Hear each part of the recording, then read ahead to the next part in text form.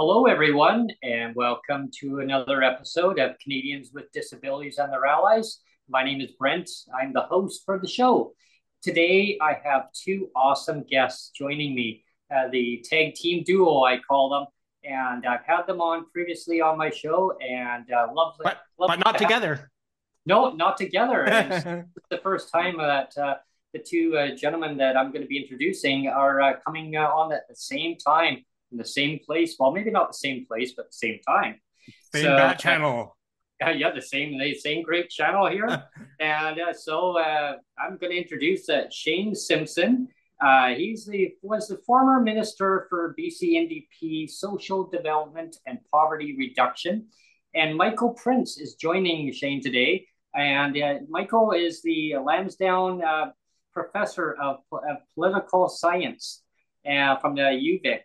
He's a political scientist. He's a disability advocate. He's a media pundit. And welcome, gentlemen. It's a great pleasure to having both of you join me today. Good to be on, Brent. And see, you have matching beards. Yes, matching beards. Sure. Yeah, it comes with age. Yeah. So today we're going to be having a discussion regarding the Canada Disability Benefit, social policy reform, and disability rights. And then we're going to talk a little bit of hockey talk after, and anything else that any of our questions from our live audience, they'll have opportunity of submitting some questions in. So please feel free to submit your questions in a little bit after, and we'll see if there's any questions coming in on our live stream. So gentlemen, I'm going to start off with Shane first, and then I'm going to go to you, Michael. Mm-hmm. So Shane, it's what's been happening since your leave from the BC NDP? What have you been up to? Well, I left, I guess it was around November of 2020 when I was officially done my time as minister. And it was a combination of taking some time off and doing some work on things that I'm interested in. And I'm about half to 2/3 retired now, which is a good amount of time to be retired, and doing a little bit of writing. Doing a little bit of work around disability management issues, some boards, things like that. But certainly staying very aware of issues for the disability community, which is I learned a lot about in my time as minister, learned a lot of things I didn't know. And I certainly think I became much more knowledgeable or aware of some of the critical issues that people face and some of the aspirations and desires that people have for their lives. So still doing that and enjoying being able to connect with folks like yourself and have opportunities to talk about these things with folks like you and Michael. You say you're going to be a writer, or you're doing writing. I wonder if you're going to do the a tell-all of behind the scenes. Well, no, probably not. It'd be interesting, though. It'd be interesting. Yeah, I took some writing courses to see a little bit of that. Yeah, I took some writing courses after I finished elected politics, and the idea of a book or something seems pretty daunting. But I'm doing some essay writing and that, okay. And you never know, essays could turn into chapters if you're not careful. Yeah. Yeah, it's like the book of the matter of confidence.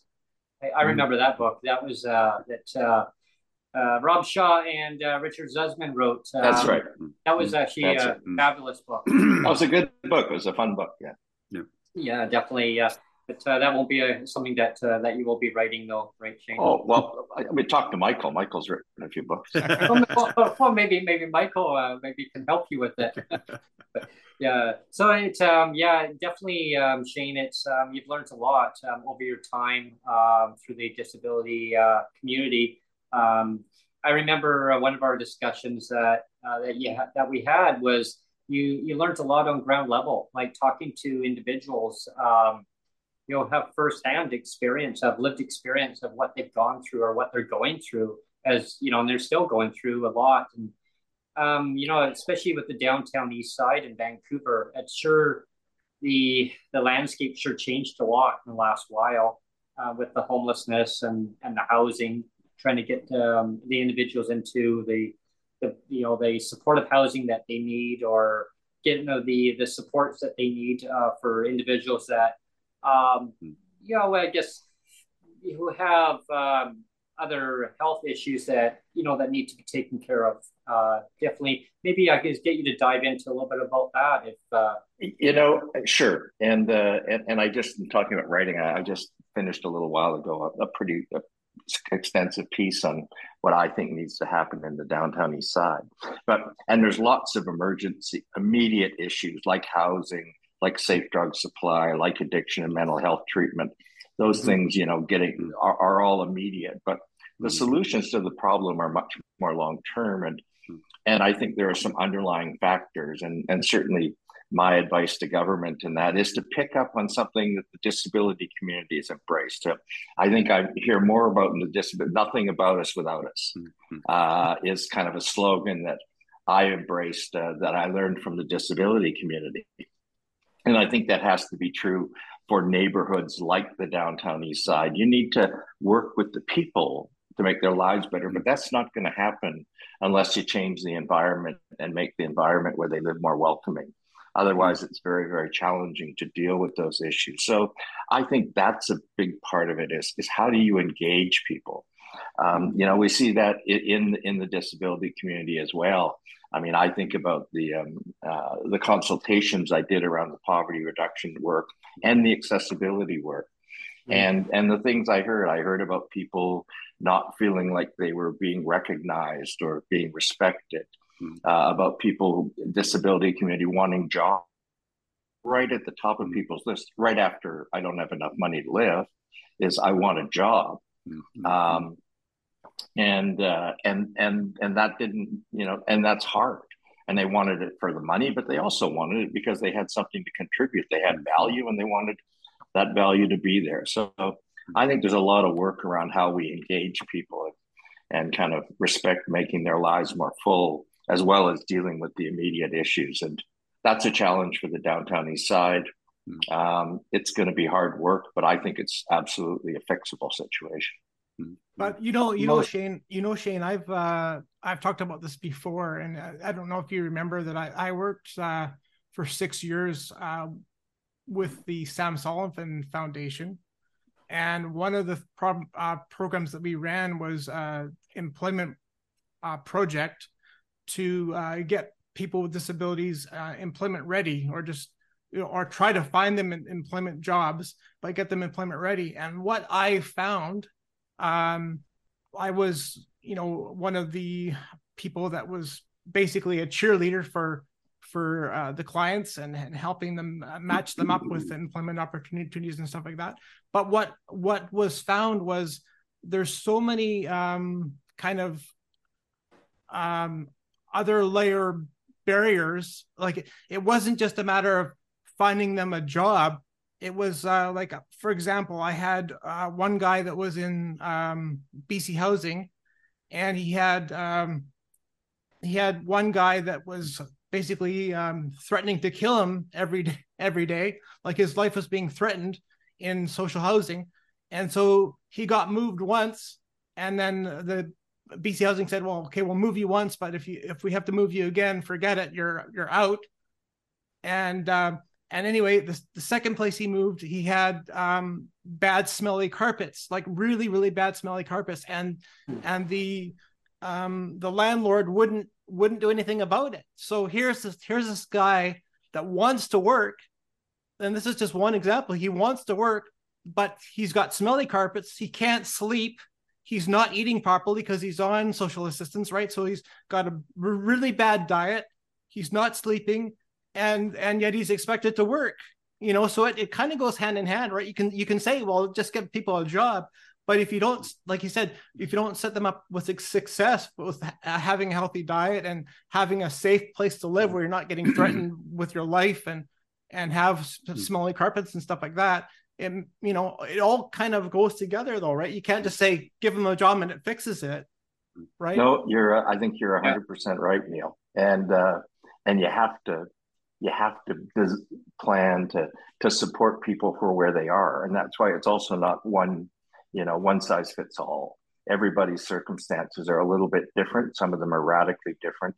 But you're right. I mean, if somebody is living poor, they are struggling with health issues. Maybe they've got other stuff going on. Maybe the complexity of their disability, if they have a disability, is challenging. And then they don't have a safe, secure place to live. Well, you're not going to address all those issues until you start to do that. And I think it begins with having a safe, secure place to live where you can hang your hat at the end of the day. And until you kind of get that in place, it's really hard to deal with the other stuff. I mean, that's just reality. And, I've been privileged to have a safe place to live for an awfully long time, but I can't imagine what it would be like if I didn't know whether next month I was going to have a place to live that was okay. So I think you're bang on, Neil. The issues are complex. It's not just get a job. It's create opportunities for people to have the lives that they want to have. And that's a whole bunch of different things. Well, especially when like a lot of PWD's income goes to, if they're living in the private sector and market housing, a lot of their income's going to market rent, where then by the time they pay their bills or their tenant insurance, et cetera, hydro, they don't have much left or nothing left. No, you don't. And I think that actually leads to, part of the conversation we're having in that. And I know that Michael's did some work on this too. And we talked about the Canada Disability Benefit and that coming and depending on how much it is and who gets it and the provinces respecting it, there's a great opportunity there, I think, to move the dial. We often talk about basic income.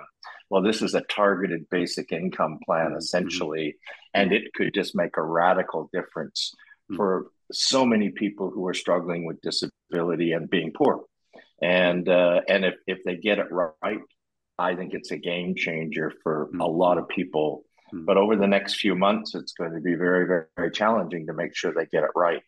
Well, that's a good segue. So maybe we should let Michael speak now. Yeah. So I turn the thanks, Shane, and we'll come back to you. And I'm going to turn the mic over to Michael Prince now. Hi, Mike. Yeah. Hello, Brent. Nice to see you. Thanks for the invitation. Yeah, it's great to actually see you in person now. Yeah. Yes. Thank you. Well, I think Shane set me up for a nice segue there into the Canada Disability Benefit. Maybe I could just give an update as to where it's at. Sure. The bill, I know I've been on your show before. Shane's been on. We've talked about the bill before. It went to the House of Commons late last year. A lot of groups said, just pass it. We need the money as soon as possible. We need it yesterday. And so there's a great urgency or sense of urgency by a lot of disability advocates across the country. When it went to the House of Commons Standing Committee, it did get amended in a few places, a few things to clarify. It's a very, what's called a framework piece of legislation, very kind of just broad outline, not a lot of details. And as Shane said, some of the most critical questions, will not really be addressed until into the regulations. And that's going to be an interesting challenge for the nothing about us without us. Like, how do we, this is kind of getting into new territory. How does the government open up what tends to be traditionally a fairly internal process of lawyers in an attorney general's department or a justice department drafting regulations with officials? How do you open that up to stakeholders to kind of be allowed into what's historically a pretty closed and small number of officials involved in that? So that's actually now contained in the legislation.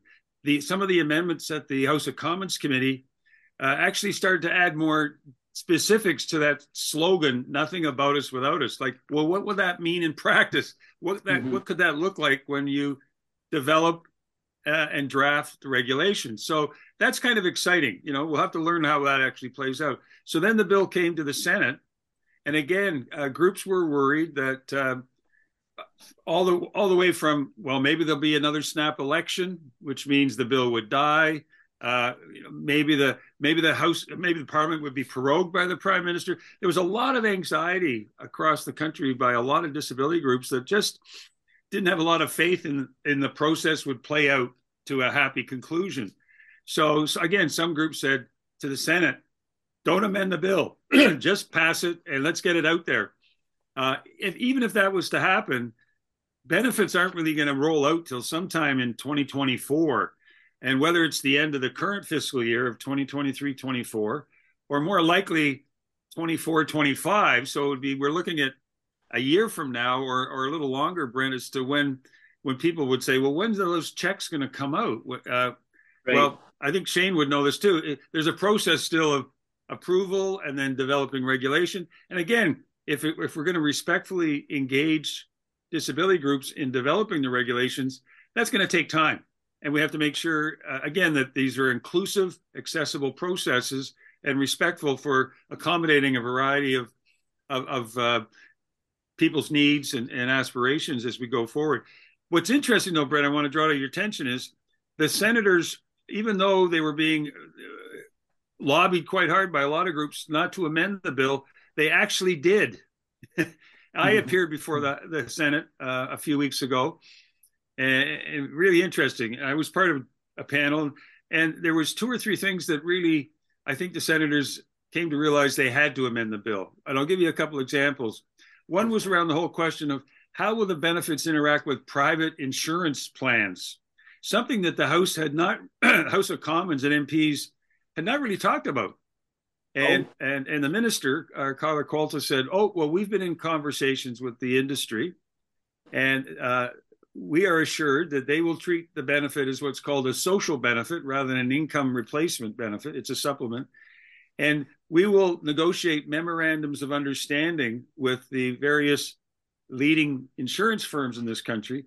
Well, that didn't give sufficient comfort to a lot of groups, saying memorandums of understanding are not contracts. They're not actually legally binding. And a lot of people with disabilities started to then come forward and tell their own personal stories and struggles of trying to collect benefits from private insurance companies, or the clawbacks that they experienced from private insurance carriers. So that opened up a whole, opened up a whole area of, well, what needs to be done? What can we do? And one question is, well, is it within the constitutional jurisdiction of the federal government to weigh in on regulating insurance carriers? Because as Shane would know, there's some discussion about division of powers that's often seen as a provincial jurisdiction, not a federal. Well, they got advice and experts. And long story short, the senators agreed to amend one of the sections of the bill to say that you cannot recover or retain, which is their words for clawback, benefits under any contract, insurance plan, or similar instrument. So they're trying to cast the net wide there in brief legal terms to prevent clawbacks. Up until then, everyone was worried about provinces clawing back. Oh, well, we don't trust the province. Again, the exception was British Columbia. Shane was the minister at the time, and during COVID and his successor, to their credit, BC was the only province that didn't offset CERB benefits flowing through. Similarly, on the dental benefits and others more recently, Shane, I'm proud to say BC has stood there, often alone, saying, no worries, these people need this money. We're not going to claw it back. So, but there's, again, a lot of, given past behavior of various provincial governments, there was concern about how do we ensure provinces will not offset or claw back this new federal benefit. Well, at the Senate, this whole issue around private insurance came forward as a second dimension to that. The third dimension is, will other federal programs offset and claw back? No one talks about, well, what's the federal government going to do in its own backyard? Everyone thinks the boogeymen are in some provincial capitals. And again, only at the Senate did some advocates say, well, what about the government of Canada? It's not given any guarantees in the bill that it's not going to claw back. Everyone's pointing at provinces. Well, so then some of us started to say, well, you got to think about provinces, you got to think about the private insurers. We also have to think about other federal programs. And are there going to be offsets there? And so this language now, I think, is intended to give far more reassurance, maybe not 100% guarantee, but more reassurance in the bill. The other one I'll just say, and it speaks to Shane's comment about this could be a real game changer, this benefit, depending on how it's designed, the level of amount, who gets it, and how it does interact with a whole host of provincial benefit. So in the House of Commons, the bill got amended to add a definition of adequacy. And it said, well, we now have a Poverty Reduction Act in Canada, as we do in BC, thanks to Shane Simpson and the good work of his portfolio. So this new benefit federally should be, what it's, an amount is set, it needs to take into consideration, and that was the language, the official poverty line as it's defined in the Federal Poverty Reduction Act, which is the market basket measure. I think we've talked about this before on your show. Yeah. Well, again, when it came to the Senate, group said, well, that was a good start in clarifying what adequacy means, but it wasn't sufficient. So the senators have gone on now to amend this and elaborate on what adequacy means. And let me just quickly read it out to your listeners. It said, this benefit must take into consideration not only the official poverty line, but secondly, the additional costs associated with living with a disability. And that's important because the official Statistics Canada poverty measures do not take into account the additional costs of living with disability. And it does cost more, for sure. It does cost more. Yeah. I mean, you know that. Shane heard that loud and clear from his consultations on poverty reduction. And there's some research in Canada, but there's a larger body of research internationally. And the general conclusion from all that research is that people with disabilities, depending on the severity, the complexity, and so forth, it maybe adds somewhere between 20 to 40% additional costs. So if we're to, whatever poverty line we use, which doesn't take into account those extra real costs of living, it's gonna be inadequate almost from the get-go. So we start with the poverty line measure, then we say to the government of Canada, when you set the benefit amounts, you need to take into account these additional costs. It then also adds, the Senate also added the intersectional needs of disadvantaged peoples and individuals. So they're starting to get at maybe racialized communities, Indigenous peoples and communities, issues perhaps of gender. So again, getting the government of Canada to publicly take into account these other dimensions. I think this is the first piece of legislation I've seen, and again, it hasn't passed, it's a bill, that's trying to build in a much more nuanced definition. And then it also says, Canada's international human rights obligations. Now that phrase really is referring to the UN Convention on the Rights of Persons with Disabilities. So again, provincial governments, federal government sign and agree to international treaty obligations. The challenge always is how to get uptake and implementation across 13 governments or 14 governments. So the Senate really now is sort of saying to the House of Commons and the MPs, you amended this adequacy definition partially. We're gonna flesh it out, and so it'll be really interesting. This bill now goes to the Senate full chamber for third reading this week, in the next day or two, and we'll have to see. Again, there's probably going to be a pushback. There'll be a lot of people who've been lobbying what used to be Liberal senators to not accept the amendments. Although, you know, I've seen in the last couple of weeks, disability groups are softening their position about just pass the bill, because I think they're now starting to realize these are important, significant, substantial improvements. And so the bill, if it passes the Senate, has to go back to the House of Commons. And there's about 10 days left in sitting days in the House of Commons before they recess in June. So again, people are feeling a bit anxious about the timelines, but if Minister Qualtrough and the cabinet decide these are good amendments, we're not going to oppose them, I think this would pass through. I think the NDP will be very supportive of this. I can't see other parties arguing against adequacy. So I would think hopefully this should go back to the House and we'll see it pass as a bill. Then it gets royal assent. And then as Shane, and this will be my last point, as Shane said, then gets that nothing about us without us phase about truly engaging with disability groups, not only just in the drafting of the bill, but then in all the details now about how do we define disability? What's the eligibility? How does that articulate with provincial definitions across programs? And that's where I think provincial officials, quite frankly, have been waiting because they've just got these broad sketch outlines. I don't think they know what the price tag is yet, Shane, or the value of the benefit that the federal government's thinking about. And that's going to be a battle too, Brett, will be between the minister, Carla Qualtrough, convincing her finance minister and a cabinet that, you know, maybe thinks about this occasionally, but it's not their priority bill. So groups really need to kind of deliver a strong message. This can't be a supplement of a few $100.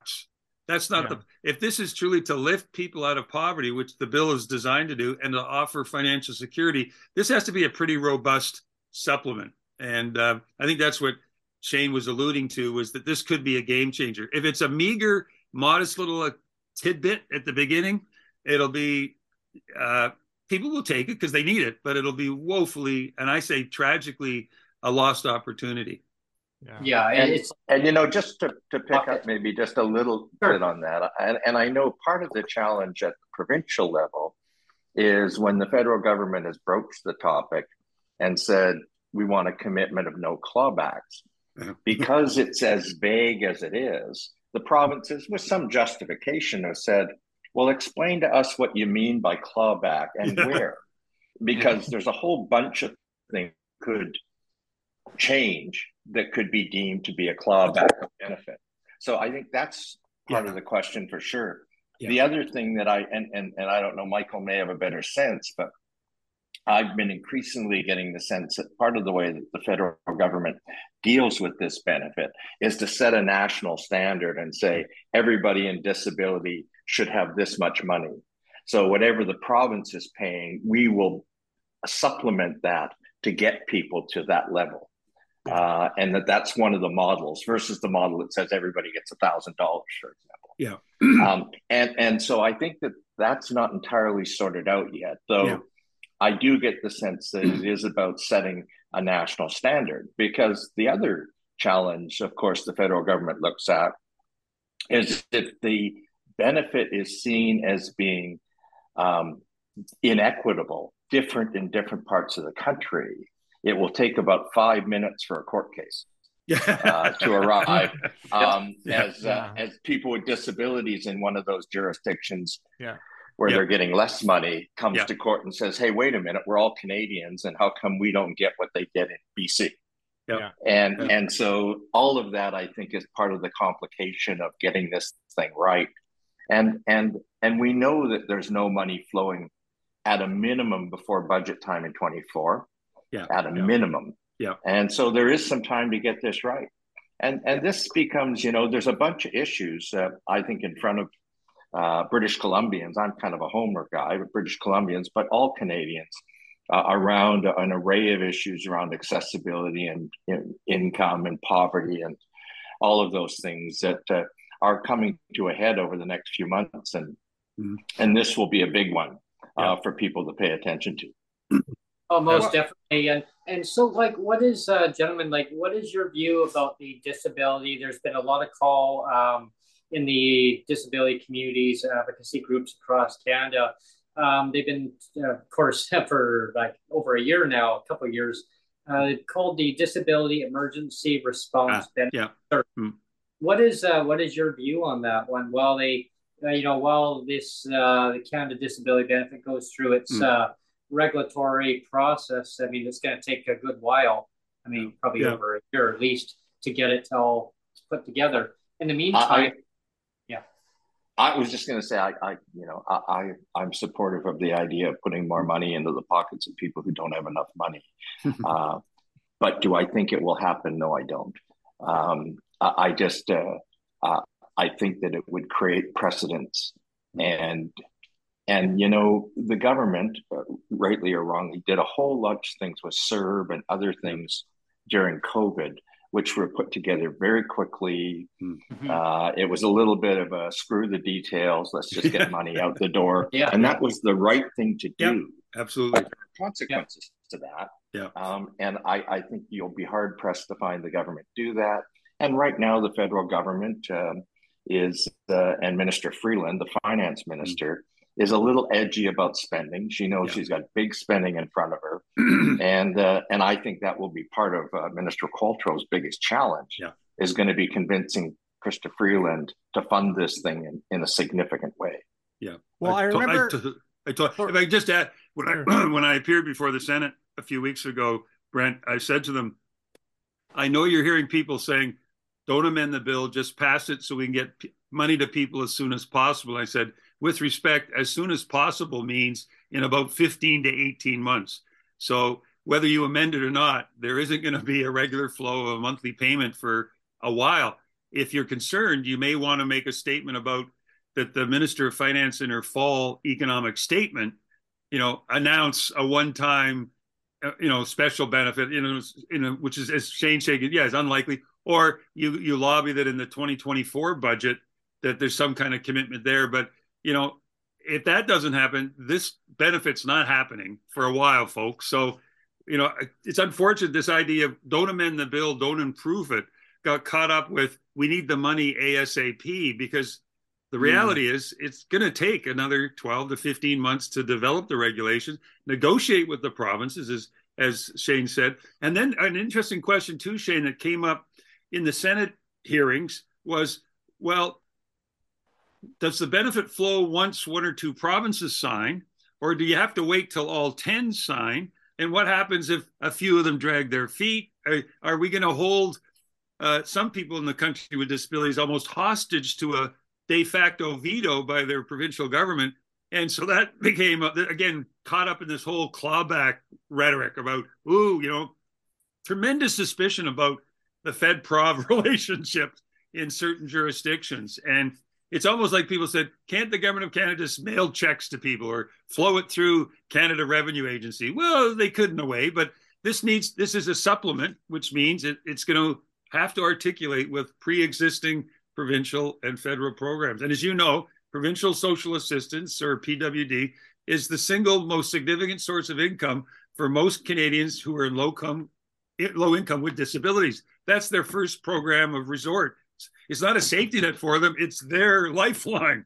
And so how do you create a new federal benefit that will work with that hodgepodge of provincial social assistance? So, again, for Canadians, that's a whole other world that they're not familiar with, or, quite rightly, it's not, it's part of that Fed-Prov world, which is kind of very distinctive. But again, the timing, it will take time to work through these so that we don't create unintended consequences or, do harm that we don't want to do, like suddenly go, oh, well, this is going to cause complications for your housing benefit or a transit benefit or a dental or extended this or that. And it's not as clear cut as sending out OAS checks to seniors. Right. It's a different kettle of fish altogether. Yeah, and that's one. Like I remember the last time you were on the show, Shane, back when Brent was on Twitter Spaces. So I don't know if that was maybe 6 months ago or whatever it was. It's so long ago. but the last time you were on, you made a comment that the provinces like having the control of the social development, the social policy part of the business, and you said that the provinces aren't going to surrender that to the feds. And so I wondered if you wanted to speak how everybody's going to coalesce and speak, get together and pull on the same rope together when they have to do this, but the provinces aren't going to want to go away, and say, we want to give up the control of our provincial programs. Yeah, sure, Neil. And I think that I think that we have enough examples. Like we saw it with childcare. We've seen it with other initiatives where the federal government has put a national program in place roughly, but it was based on individual agreements with provinces, and that triggered the support. So I'm hopeful that this won't be a benefit where it's where everybody has to sign on before it's initiated. And if that is, quite frankly, that's a bit of a game, I think. And so I think what you do is you take the provinces, the feds have to put pretty clear criteria in, and that will come from the negotiation with the provinces, and they'll determine what those bottom lines are. And I attended a few of those federal, provincial, ministerial meetings where you talked about what's the bottom line, and then provinces would do more or whatever above that. So I think that if that's in place, then you are able to sign deals with provinces and the federal government. If they, I think that their practice has been, if they can get BC and Ontario to sign, then that creates momentum. Alberta creates momentum. So there are some provinces that trigger more people to come to the table. And it starts obviously with Ontario because of their size. But British Columbia is there too, because we are a pretty strong ally with the federal government on social policy issues. Well, I think they're probably waiting in Edmonton. They'll wait. We'll see what the result of the election is, and that will affect the relationship between Alberta and Ontario and Ottawa. That and of course, what's the cost of oil, price of oil. But so I think that you will see that, but I'm hoping that the provinces will be able to do deals within a set of clear criteria that meet their needs. Especially that will be true if you look at a situation where the feds say our objective is to lift everybody to a certain level. Let's say it's $25,000, $30,000, whatever that number is, and that means that we need to elevate or supplement incomes. Well, then they're going to be looking at every province and saying, what do you provide? And how do we supplement that? And how do we do it in ways that are roughly even or fair across the country? And that won't be easy necessarily to do, but that's part of the conversation. And that's part of the difficult conversation. But, Michael talked about this. I'll tell you, now is the time, though, for the disability community, for advocates, for self-advocates. This is the time to be knocking on Carla's door around what that looks like. But it's also the time to be talking to your provincial governments, because those discussions will be very much, and you want your province to step up and say, we're all in on the Canada Disability Benefit and we support it and we're prepared to be a partner in it. And oh, by the way, this is where we think the issues in the partnership is. So I think that disability advocates and self-advocates should be talking to their respective provincial governments about what their views and their relationship is with that benefit and how they're thinking about responding to it, because they're all talking. And those conversations are going on now. And they're not talking to the disability community unless you pound on the door. So pound on the door. Exactly. Good advice, Shane. I mean, I don't know how many times I've been in Ottawa at meetings where people always just think, we just have to walk down the street and talk to this minister or that. And I said, folks, most of the services you want are provincially delivered, provincially funded or regulated. You got to do the more difficult task of knocking on doors in 13 capital cities, or connect with your provincial minister, and also that's where the credibility is. It's the grassroots. Flying to Ottawa with a delegation of head leaders of organizations, that's important, but you can't be, and Shane knows this, people who say, I'm a constituent, I'm from your community, or I'm from here, communities throughout the province, and we're just parents, we're this, we're that. There's this authenticity and just legitimacy of those voices. That's where the nothing about us without us really shines through. And because I think I've said it, Shane. I appreciate you've said it too. Carla's got a challenge with some of her other colleagues around the cabinet table to get sufficient dollars.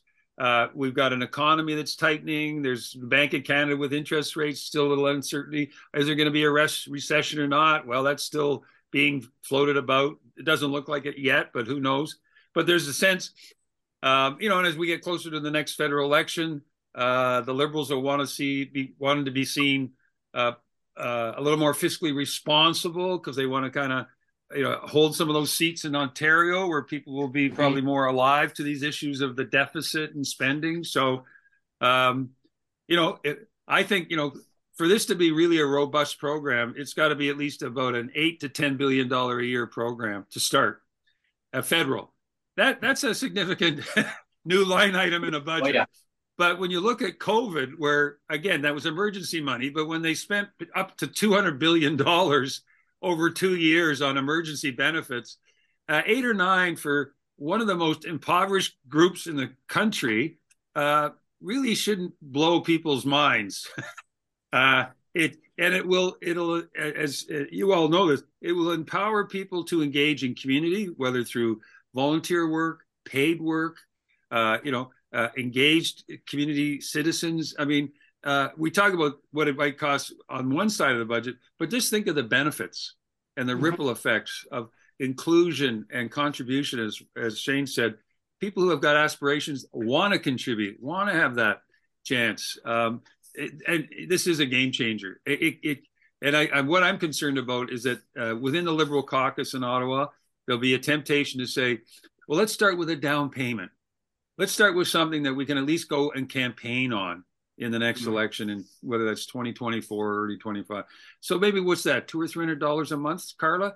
Well, that is so far short of this objective of lifting hundreds of thousands of people who are none of the social assistance rates across the country yet meet the poverty line. Some are getting close, like BC and a few others. I need to acknowledge the leadership that Shane showed on that.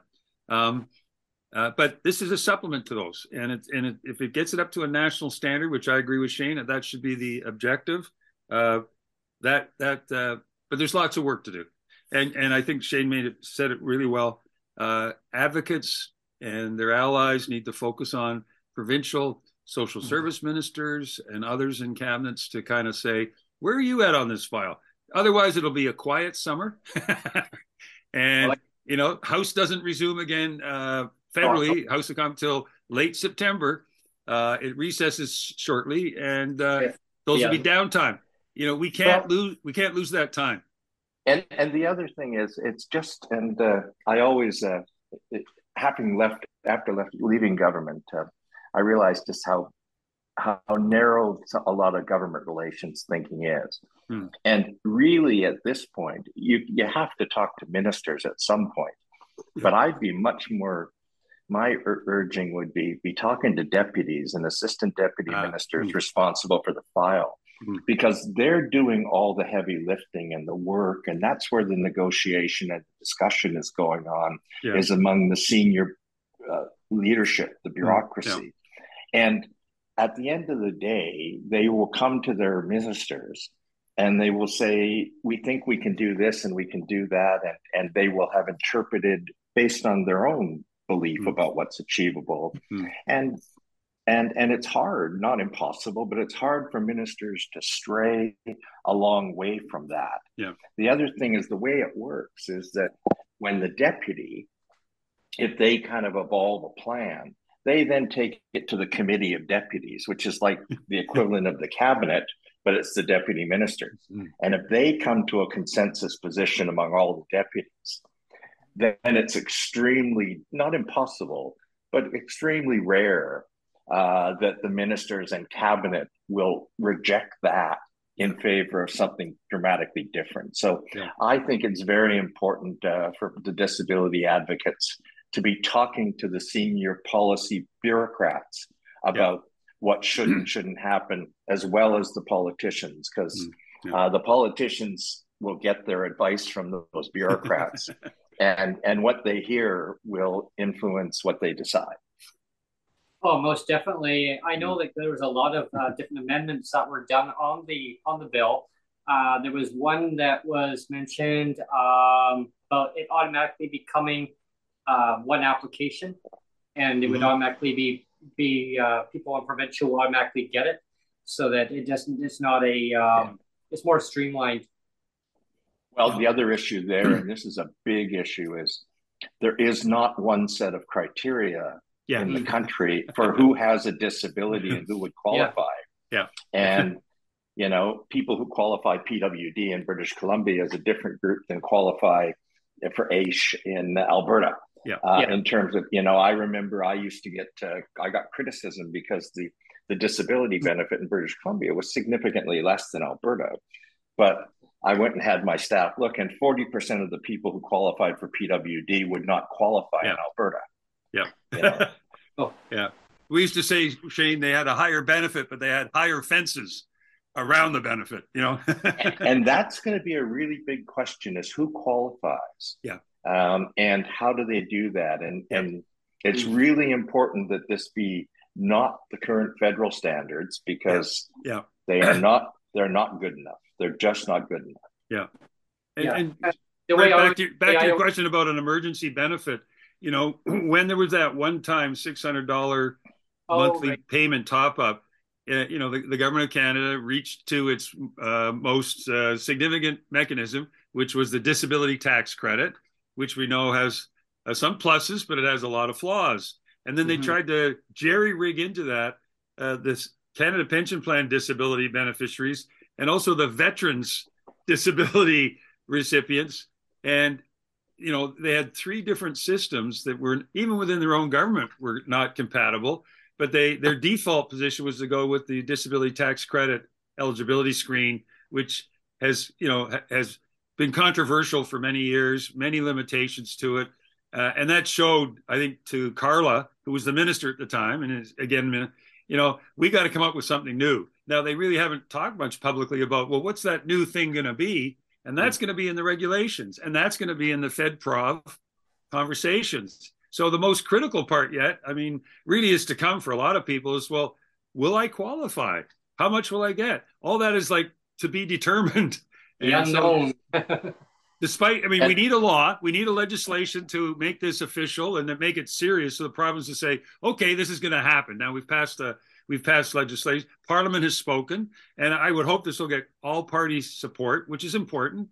But then, as Shane said, you get down to the nitty gritty, and it's, well, how do senior officials in all these government, how do they interpret what they've heard and what they think it means for their jurisdiction? And that's where disability groups need to go and help engage in those conversations. This is what we think not only is desirable, but is also achievable. Not to put yourself in the shoes of the bureaucrats, but just to appreciate how they're going to be approaching it in terms of feasibility, administrative feasibility, financial implications, et cetera, et cetera.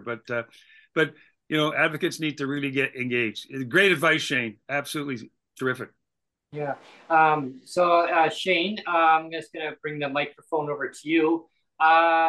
So Sonia actually has a question for you, and I'm just going to put the mic over to Sonia. Go ahead, Sonia. Hi, Shane. Hello. How are you? She's invisible. I'm good. She is. There's that it? voice in the wilderness there. Yeah, like over there. I don't know if you can answer or not, but for the budget, this previous budget that BC NDP just had for February 28th. Yeah, February 28th. They gave $125 towards the shelter, but they didn't put anything for the support. Is there a reason why they? I asked David Eby about that, and he just told me that there was credits, like the GST credit and all that stuff. And I maybe I've said this before in your show, but one of the things I didn't get done when I was minister and wanted to, and there's a bunch of reasons why it didn't happen, including it being costly for the government, but was to get rid of the shelter and support and just end it and just give people a check for that amount of money, because it's bogus. We know that nobody was living on paying $375 a month rent, or very, very few people who weren't in social housing with fixed social housing costs. So it really was about the amount of money.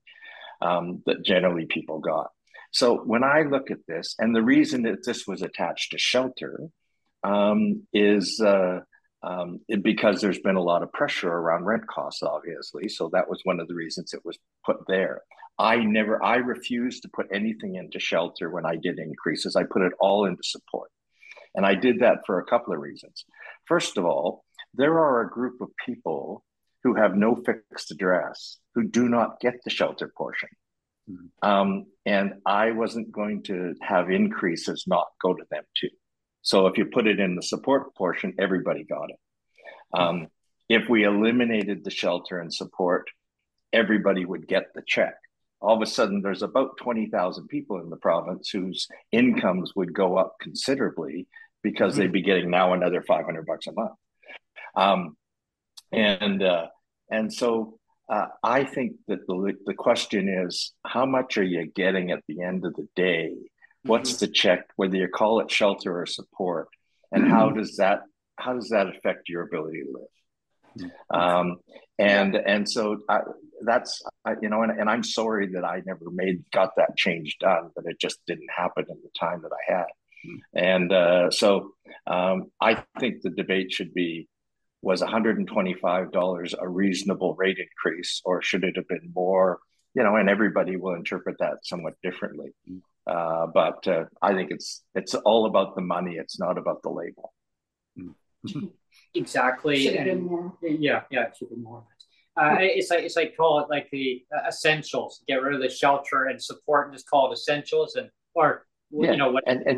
give people a check, the biggest check you're going to give them, and let them live their lives. Yeah. Let them make that decision that's best based on what their needs are. Yeah. I mean, if market rent is so high, so I mean, if a landlord says, "Hey, give me $400 or whatever, or $500," we'll call it a day. You get to keep the rest. Because what I'm thinking too, Shane, too, is say market rent. Just I'll use that as an example. So some landlords will say, well, so they're only giving you $375 for shelter. So you're going to use all your support to basically pay the rent. What are you going to have to live? Then of course they discriminate, because I'll say, well, they need to change that. And I'm like, well, yeah, so it's just a quick point on that. Back when in 2017, when we first came into power, and I think it was the second decision we made was the $100 rate increase. And it was the second decision the new government made was to put that in place immediately. And I remember saying to my staff after about 6 months, I said, because especially with the single room occupancies in the downtown east side, we know all of those rents. There was all kinds of data about what people were paying and that. So I said, well, go back and see what's happened. And almost across the board, without exception, people faced what was usually about a $100 rent increase, because SROs weren't covered by the Residential Tenancy Act. They weren't protected by that. And so, I remember thinking about and thinking, and it pissed me off. And it pissed me off because it was never my plan. I wasn't surprised, but it was never my plan to give somebody in the downtown east side $100 so that they could hand it off to a landlord for a crappy place that's got bugs. Yeah. Yeah. Oh yeah, exactly. And it's unfortunate that the SROs they're not part of the Residential Tenancy Act. It's I mean, I'm really hopeful change is coming. I know there's a lot of work being done, and Ravi Kahlon is a smart guy, the Minister of Housing. He's a smart guy, and I do hope that they're going to affect some change. I've argued from day one that ultimately what has to happen is the government should just buy all those SROs up, and it wouldn't be that hard to do. Keep the ones that are in good shape and convert them, and then start the transition to replacing them with social housing. One of the things my motto is, it's always like, you give people the opportunity and give them the resources, they're going to thrive much better in the communities that they live in, and being able to kind of go, and of course this is a different, probably more of a federal model with that Canada Disability Benefit too, but provincial too. It's like you can leave the province for 30 days, but you need to have a date and a pass saying, can I leave? where if somebody say has opportunity living, I don't know, Manitoba or Ontario, and they want to live there for X amount of years, then they want to come back. That's that jurisdictional one. I know some people who moved from Manitoba, Winnipeg, to BC about a year and a half ago. They are priced out. They said they can't afford to live here. They now have a child involved in the situation in BC. They're on disability. They're autistic. So now they're wanting to move back in September. They told it just recently because they said it's cheaper there. I go, housing may be cheaper, but your income's going to be lower, right? It's still going to be matched that. So it's not going to be anything, they're not really going to gain anything, but they said they can't afford the high market rent. They looked into BC housing. They said there was at least, they were told like 10 plus years that they could get into it. One of their friends got in just recently, took them 7 years. I said, well, there's a long waiting list. And there's no magic. I told them there's no magic solution because of the housing crisis. And I said, there's nothing personal, you guys, but you got to do what you have to do. So your file is there. I mean, they just have to reactivate and, and that really is an important piece, I think, is you want to, you don't need to manage people's lives the way government manages the lives of persons with disabilities. Yeah. People, the vast majority of people who live with a disability, like the vast majority of the public, are fully capable of making decisions about what their best interests are. And let them do that and deal with, being financially accountable and all of those things. But, there's no reason why you have to kind of have this paternalistic approach to managing every part of somebody's life because they happen to have a disability. Let people make the decisions they want to make for what's in their best interest, considering their circumstances. And we tried to make that better. And I think there's lots more work to be done. And part of the challenge, as you say, really is when somebody says, I've got family in Winnipeg and my family's getting older and I want to move to Winnipeg and it'll be more affordable and I've got a better network and that. And then to have to jump through some ridiculous amount of hoops to be able to get there and be confident that they'll have the best benefit that they're eligible for right away. Right. Yeah. Or reapplying, and then you got to now prove that you're disabled in a province. It's like, and not have to go through that dance, that song and dance. Absolutely. We've only got about another 5 minutes or so left. Gentlemen, did you want to be on a little bit longer, and we can dive into some hockey and maybe another 54 minutes or so? I don't know what Michael's time is like. I can give you 5 minutes. Okay. Yeah. What I wanted to touch on quickly, and I mean, I think you remember, Shane, I have to, that I sent you my fair share of angry, passionate emails that over the time that you were a minister. over the clawbacks, right? But before we get into it, I've said this before, and I do mean it, that I think you were one of the most, if not the most accessible minister that we've ever had in that position, and I do acknowledge it. It's really hard to be accessible, right? Especially in that position, and you always were. I mean, I remember when I got to see you on the consultation back in 2019. It was October 2019 when you had that consultation in Surrey. I went to see you, and you were just standing outside the door there, and so I just went up and caught you at the door. And I mean, how many ministers can you do that with, and so I always admired that you were very accessible and stuff like that. So I just want to get that off the bat. But I do want to say, like, and I would say that you're pretty good at holding me accountable too. You never shied from that. Let me tell you. But I don't know if you know about this about me, but I'm a I'm a university. I got my BA in English literature, so I'm a big English lit fan. And I'm gonna say some poetry here. Gertrude Stein, in 1913 poem, said, "A rose is a rose is a rose is a rose," right? And my thing always was income is income is income is income, and that's why I always bugged you about the clawbacks, right? Because I mean, you talked about the whole thing about separating out shelter and support is a bad thing. And I think that when you cherry pick income too, like when you say this income is valid and this income is invalid, you're cherry picking, and that's discriminatory. And so that's why I've always been very passionate about the clawback, because it's like, a survivor's pension is meant to be a wraparound support, a targeted wraparound support, and the provinces are invalidating it. And it's like, why? Because it's like, how can you invalidate a perfectly good wraparound targeted support?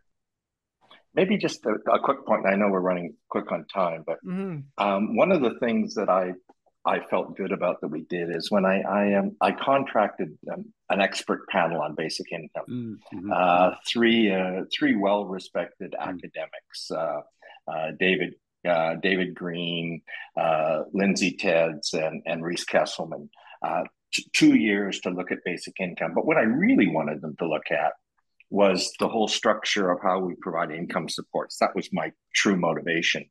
And that's what they did. And they produced a report with 65 recommendations, and many of them really important. And it's my belief the government has not ignored that. And I believe the government continues to look at what those recommendations would mean in terms of how we deliver support. And it would probably includes those kind of discussions, Neil, about, what is income and what isn't income, and how do you deal with all that.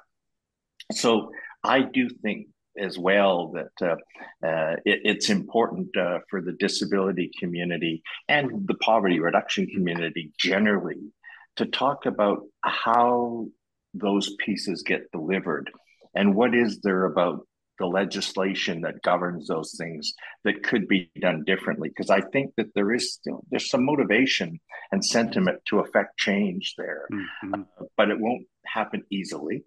And I would encourage people to look at trying to make those changes, because, well, everybody wants more money, and I get that, and I understand it, but how people are treated and the rules they got to play by and how things are defined, all of those make such a huge difference in the lives of people who are dependent on government for most of their income, that you really want to go and make sure those things are fair, balanced, and respectful as they can be, and that has not always been their history.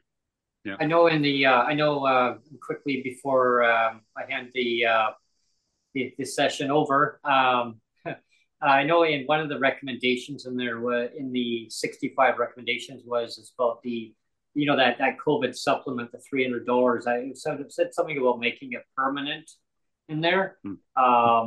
Now I know that changed the lives of so many people during COVID, and of course they made 175 of it permanent going forward, and of course that there was 125 that wasn't put in. But then on the February 28th budget, the 125 now became put in there. But I don't know if that was just part of that, but that's something that obviously. Hey, yeah, and that $300 supplement, I heard all kinds of positive things about that when we did that, and we were able to keep it in place for about a year. But people don't have enough money. That's just the reality of what it costs to live in this province. You don't have enough money. But I will challenge anybody to tell me that this government, whether it was through my time or Minister Simons or Minister Malcolmson, this government has consistently put money on the table in a variety of ways. And was it enough? Probably not. But there was no lack of effort. And the reality is, you got an awful lot of people inside government with their hands out looking for money, and the source is not endless.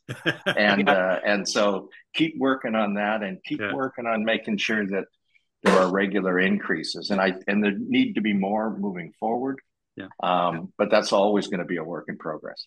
Yeah. Oh, exactly. They've done a lot. The government has done a lot to help people in so many ways. And as a PWD advocate, very grateful for everything that you've done too, Shane, when you were minister in charge of the poverty reduction. I remember many times going to the town hall meetings and boom, there he is again. And you were in Vancouver the last time that we saw you, and there was a buffet, and you were standing there, and I was like, wow. And you're like, it's like I almost saw like the twinkle in your eyes, like, wow, like Sonia and Brent are here to see you. Like, why are you here? Because we came to see you. Like we all the way down there, like Shane's there, boom. And I mean, same as when our former premier was Mr. Horgan. Like as soon as we heard he was there, boom, we were right there. My friends are here. My friends are here. Like he was so excited. All his security around there. Hey, well, they're like, oh, get Nancy. Hey, he goes, it's okay. Don't worry about it. That pushes them aside, and you know what I mean. It's because people have an impact on people's lives. They want to see change, and being an advocate going forward of just saying like this is how it is, lived experience, and there's so much, there is so much to more to do, right? There is, and gentlemen, I want to have you back on. We'll do this again. We'll continue talk hockey. We will, we'll because the Canucks are going to the playoffs next year, guaranteed. There you go. Yeah. There's the headline. There's the headline. Yeah. There's the headline. To reach out to you guys, and we'll get you scheduled together as a duo, and whatever time that works good for both of you. If I could just say one last Brent. quick thing, sure. is, something that Shane brought in was the Poverty Reduction Act for BC. There was you're talking, Neil and Brent, about the consultations, and that the minister was there, and that was an important signal to all the communities that he visited, was that this was a serious, real process. Minister Malcolmson now is doing the review process. So she has done a similar kind of series of, town hall meetings. I follow her on social media. She's been all through the province. She takes that very seriously. So there's another opportunity for Brent, for you and others to engage in that process.